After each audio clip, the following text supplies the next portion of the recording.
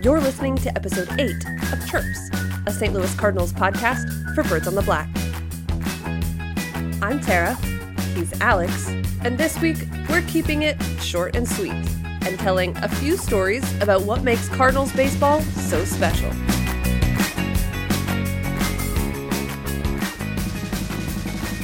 Welcome back, everyone. We hope that your week has been lovely so far. And as always, we're glad that you've decided to make us a little part of your weekly schedule.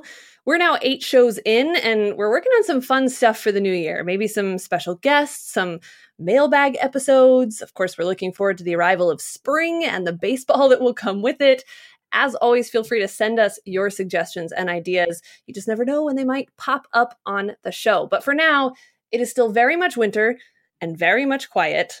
And full disclosure, we're recording this episode early because of the holiday week. So rather than trying to get super topical and predict what conversations might be relevant in a week's time, although Alex, now that I'm saying that out loud, it might be fun to try to predict what the headlines might be. Maybe we should try that. But instead, we're going to veer a little more into story time and less into breaking news.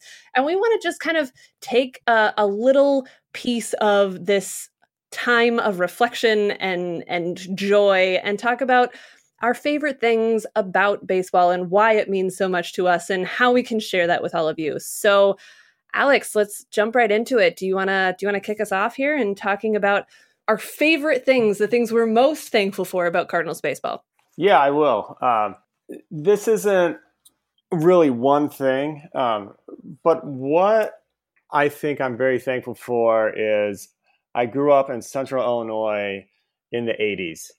And the reason why I say that is because I grew up in one of those towns that's right on the border of Cardinals and Cubs territory. And my parents are not from the area, so they didn't have, and this is a town called Lincoln, Illinois, which is not far from Springfield or that far from Bloomington Normal. My parents are not from the area, so we didn't really have any outside influences, meaning my older brother and I of who to root for. And that resulted in my brother being a Cubs fan and me being a Cardinals fan, which is how it is to this day. And sometimes when you're watching a Cardinals-Cubs game and you see, and when it's like a nationally televised game, this is more the case on like one of those ESPN Sunday night games, which are going to be on an hour earlier this year, which I'm very happy about. That's kind of beside the point. Anyway, sometimes they'll show like a Cardinals fan sitting with a Cubs fan, and they'll say something like, "This is a friendly rivalry, in baseball, blah, blah." And I think a lot of people kind of groan, when they hear that. But that kind of actually resonates with me. If I were to, and I've mentioned this before in other places, but if I were to look at like, say, my third grade class picture, I could go down the list and tell you which kids were the Cubs fans and which kids were the Cardinals fans. It was kind of like one of the ways we identified ourselves. And it really was like the whole friendly rivalry really was a thing with us. These were our friends. These were our family members. And I know a lot of people always talk about how awful Twitter is. And it can be awful.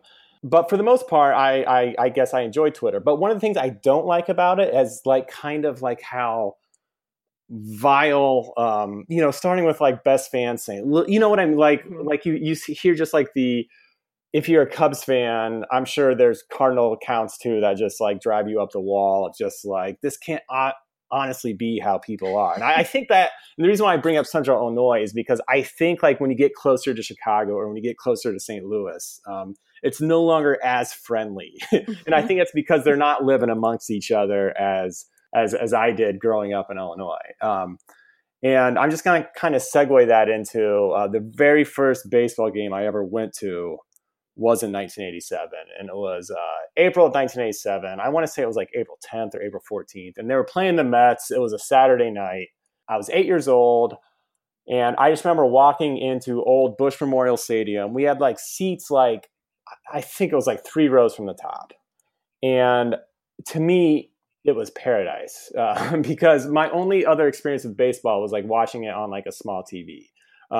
But being that high up at Old Bush Stadium, you could just see everything. And it didn't matter that the players are so tiny. The place was packed. They're playing the Mets, who were their just huge competitive rival at the time. And they played on that old crappy AstroTurf. But to me, it was like the greenest thing I'd ever seen. It was like, wow, this is majestic.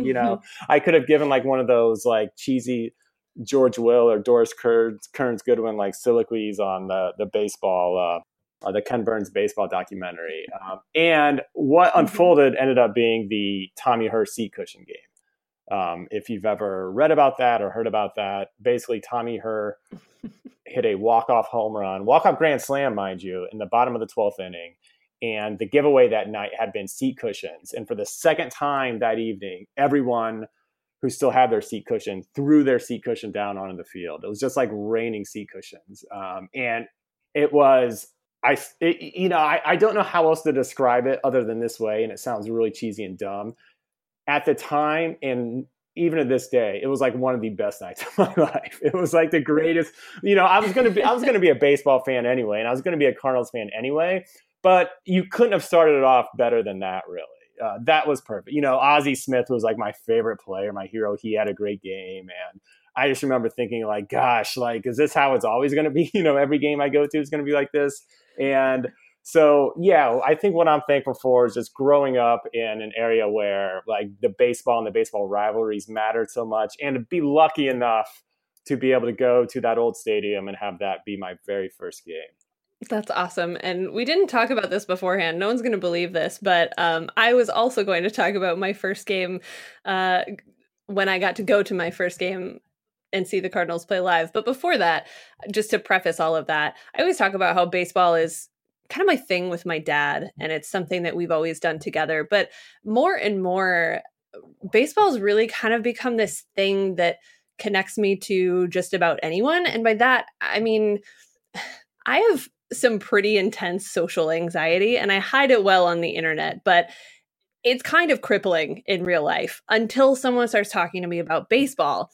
And it sounds silly, but when I start talking about baseball, it's like the whole world opens up and I can talk to anybody about anything. And it's suddenly a thing that gives me a connection to other people. And I've met some amazing people because of this game and because of the Cardinals.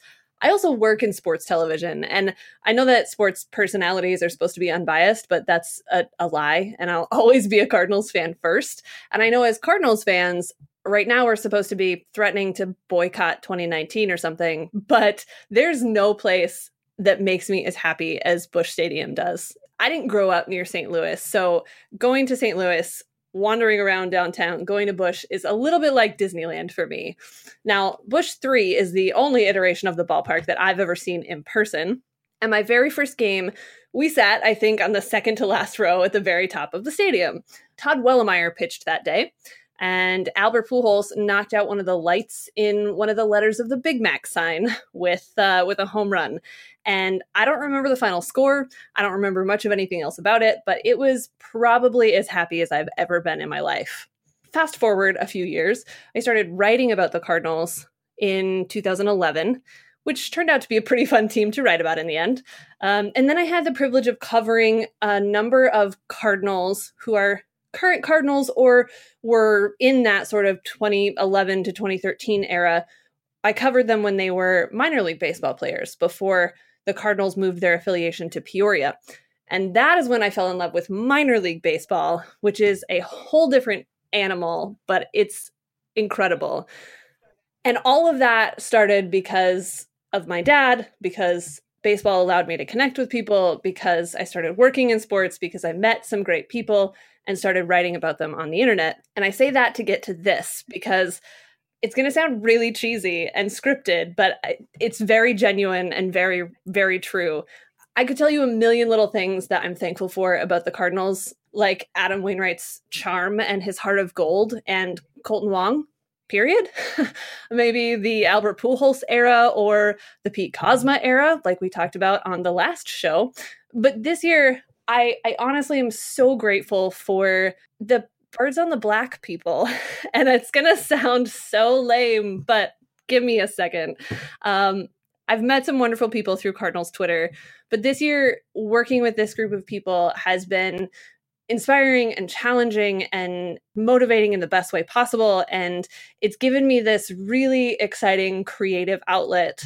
And while real life stuff has kind of ebbed and flowed pretty hard this year for me. The opportunity to do something that is so exciting and so fresh and so new and so involved with this team that I love so much, and to do it with people that have become some of my favorite people in the world.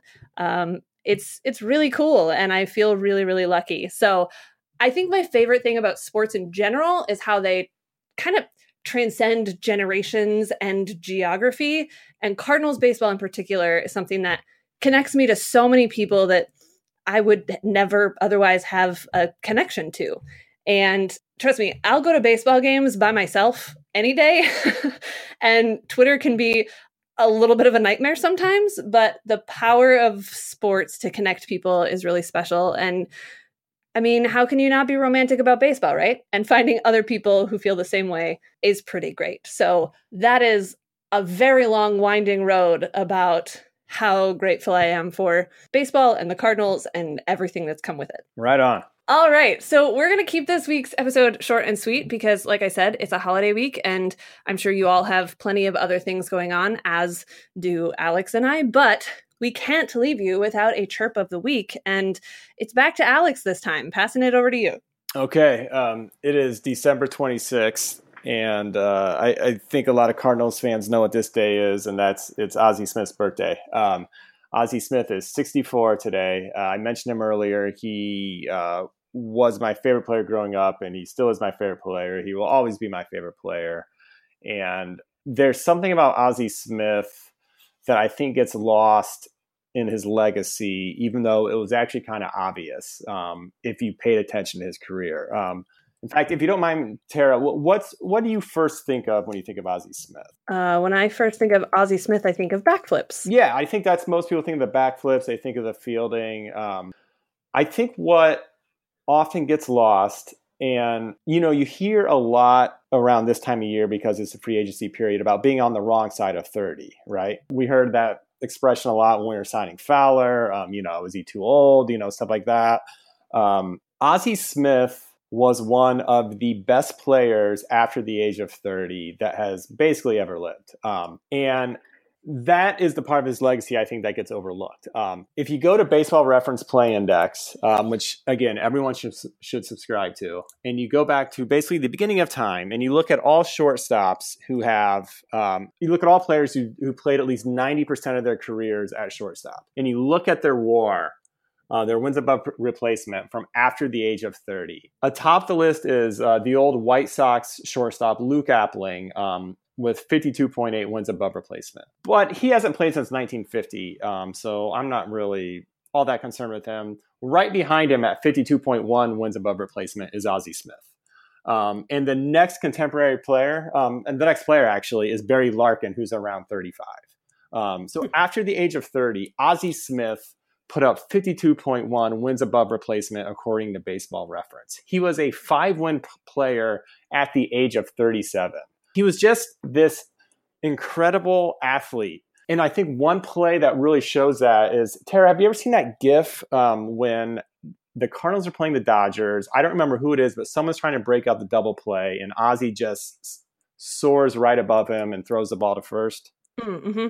Yep. So if you know what play I'm talking about, and you look at the uniform that he's wearing, because it's not the pullover. It's, and if you look at Busch Stadium, you can kind of tell that this was like 1992 or 1993, which means Ozzie Smith was 38 years old when he did that. He was just a guy who kept himself in great, great shape and was better than almost anyone who's ever lived after the age of 30. A few years ago, when he was doing interviews for this one, it was like this kind of charcoal brand thing or something. He was like kind of doing the rounds of interviews. In fact, I interviewed him for Viva Alberto's at the time, which was quite the thrill.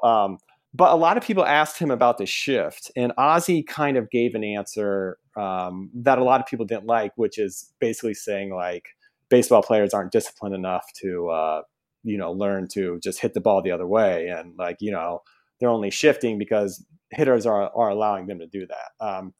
One, it was kind of an obnoxious answer because pitchers are awesome these days in a way that they've never quite been before, right? Like Ozzie faced wonderful pitchers like Dwight Gooden in his prime, guys like that. but back then didn't have all these guys, all these bullpens with players throwing, well over 100 miles per hour on a nightly basis. That said, if there was one player who could actually kind of say that, and you can almost believe them that he really actually believes what he's saying, it is Ozzie Smith. For one, he was a great contact hitter. And two, he was the epitome of a player who always strived to get better. And that meant even when he was age 30, when he was age 35, age 40, he showed up every year always trying to improve himself. And I think, most people think of like the theatrics with Ozzie, the great plays with Ozzie. But what I think about when I think about Ozzie Smith is a guy who really, really got the most out of his ability until it was absolutely time to hang it up. And even when he did hang it up, I'll tell you what, if his shoulder wasn't hurt, if his arm wasn't hurt, he still could have played a few more years at shortstop, mind you, probably the most grueling position on the field besides catcher. And that's the Chirp of the Week. Ozzie Smith, my favorite baseball player ever, one of the greatest players ever, one of the best players to ever play the game into his 40s. I have a feeling that someday, a decade or so down the road, people are going to be talking about Yadier Molina the same way. I think Kyle or someone asked the other day on Twitter, like, how many more years do you think Yadier Molina will play? I think I either answered 2 or 3, and then I think I said 2, and then I was like, wait a second, what am I talking about? Like, I could see him playing 4 or 5 more years. But no, I think Yadier Molina is actually a very interesting comparison to Ozzie Smith in that he's not satisfied. He's had a great career so far, but he's still not satisfied. He shows up every year with a purpose, and that's what I remember about Ozzie Smith. Yeah, defying the odds, especially as age becomes a more relevant part of that conversation. So there you go, something that maybe you did or didn't realize about Ozzie Smith. But we're going to keep this short, as we said, let you all get back to the things that you're doing this week, and we will be back again next week with another episode of Chirps as we break into the new year and hopefully do some fun things on this show as well. Also, don't forget to go check out the list of the winners for the beanie giveaway. That will be up on birdsontheblack.com as well. For now, though, you can follow Alex at AlexCard79 on Twitter. You can follow me at Tara Wellman, and we will be back with you again next week for another episode of Chirps. So we'll talk to you then.